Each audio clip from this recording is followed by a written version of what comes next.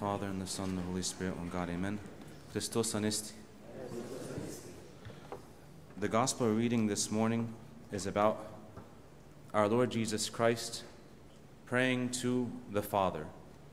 And he teaches us how to pray in John chapter 17, that one of the main things that we should always have in our hearts and our minds when we pray is unity. Unity. He begins the gospel reading today, he says, I have given them the glory which you gave me, that they may be one. Why have you given us this glory? That they may be one just as we are one. He's speaking about the unity of the Trinity, the Father, the Son, and the Holy Spirit. And he's praying, our Lord, why does he want us to be one? And he repeats multiple times throughout his prayer in John chapter 17. He says, that the world may know that you have sent me. That the world may know that you have sent me. And he says again, earlier on, he says that they may be one as we are one. He repeats it again a second and a third time in the prayer. The reason that he's praying for our unity is for people to know that the one that we worship is the true God. The one that we worship is the true God. Because if there is division amongst us, there's many times on the Sundays throughout the readings of the church that we talk about the division. And our Lord Jesus Christ rebukes the Pharisees and scribes and says, if the house is divided against itself, how can it stand?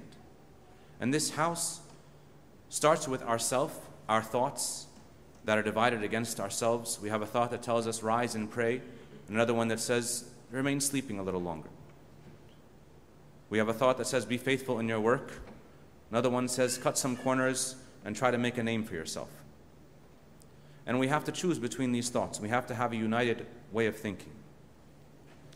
Or else we ourselves will feel we're pulled to and fro, and we're confused, unable to stay steadfast in the path that we have paved, whether in our professional life, but most importantly in our families, between spouses and children together, siblings together, grandparents, in-laws, in the service, people serving together in different services. Unity is the most important thing that we can offer to God. That's what he prayed for, the unity, the oneness. And God is capable of giving us this grace of the oneness. That's why he prays for us. And in John chapter 17, it's one of the two prayers that our Lord Jesus Christ himself prayed for us that are still alive now. He said that he doesn't just pray for us, but he prays for those who will believe because of those whom he was discipling at that time, the 12 disciples and the apostles. That the world may believe that you sent me. Because if the world does not see Christ in us, as we were speaking about last night, if they cannot see the unity that exists in a family or a unity that exists in a service, then how can the people that are served be able to see that this is whom we worship, that the three are one, the Father, the Son, and the Holy Spirit? So the gospel today is preparing us for Sunday, in which we will hear the gospel of our Lord telling us, I am the way, the truth, and the life. If he is the truth, then there is unity. There's no division in the truth. There's no falsehood in the truth. There's no thinking left and right in the truth. The truth is the truth. It stays as it is, irrespective of what happens. And the way is that single way. So, in today's gospel, we're called to unity. Whether we're not reconciled with somebody, or whether we're having awkwardness in our conversations, to make the commitment in our prayers to say, God, give me the grace to reconcile, that I may have a pure heart towards all before I depart from this life. Because that is the most important thing that we have to have, is a pure heart. Concerning, by God's grace, we will have deacon ordinations today. The chanters and the readers will be appointed. So I just wanted to briefly mention that in the prayers themselves, if we're ordained chanters, if we have children or brothers or sisters that are ordained as chanters or readers, the prayers themselves teach us what we are supposed to be doing in that service. So if we pay attention to the readings that are prayed for the ordination of the chanter or the appointment of the chanter, then it talks about singing with psalms, hymns, and spiritual songs, and praying with understanding from the depth of our heart, and not having a spirit of pride and vainglory and boasting. That's what the chanters are supposed to be doing. everyone in the church is supposed to chant. And I remember as a child growing up here, I didn't know because this is the only church that I knew.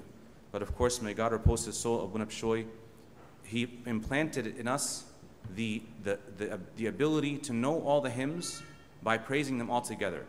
And when I started going around in different churches, I found that, yes, it's a gift that God has brought here to America, that we have the churches resounding with all of the people participating in the praises, but it's not everywhere.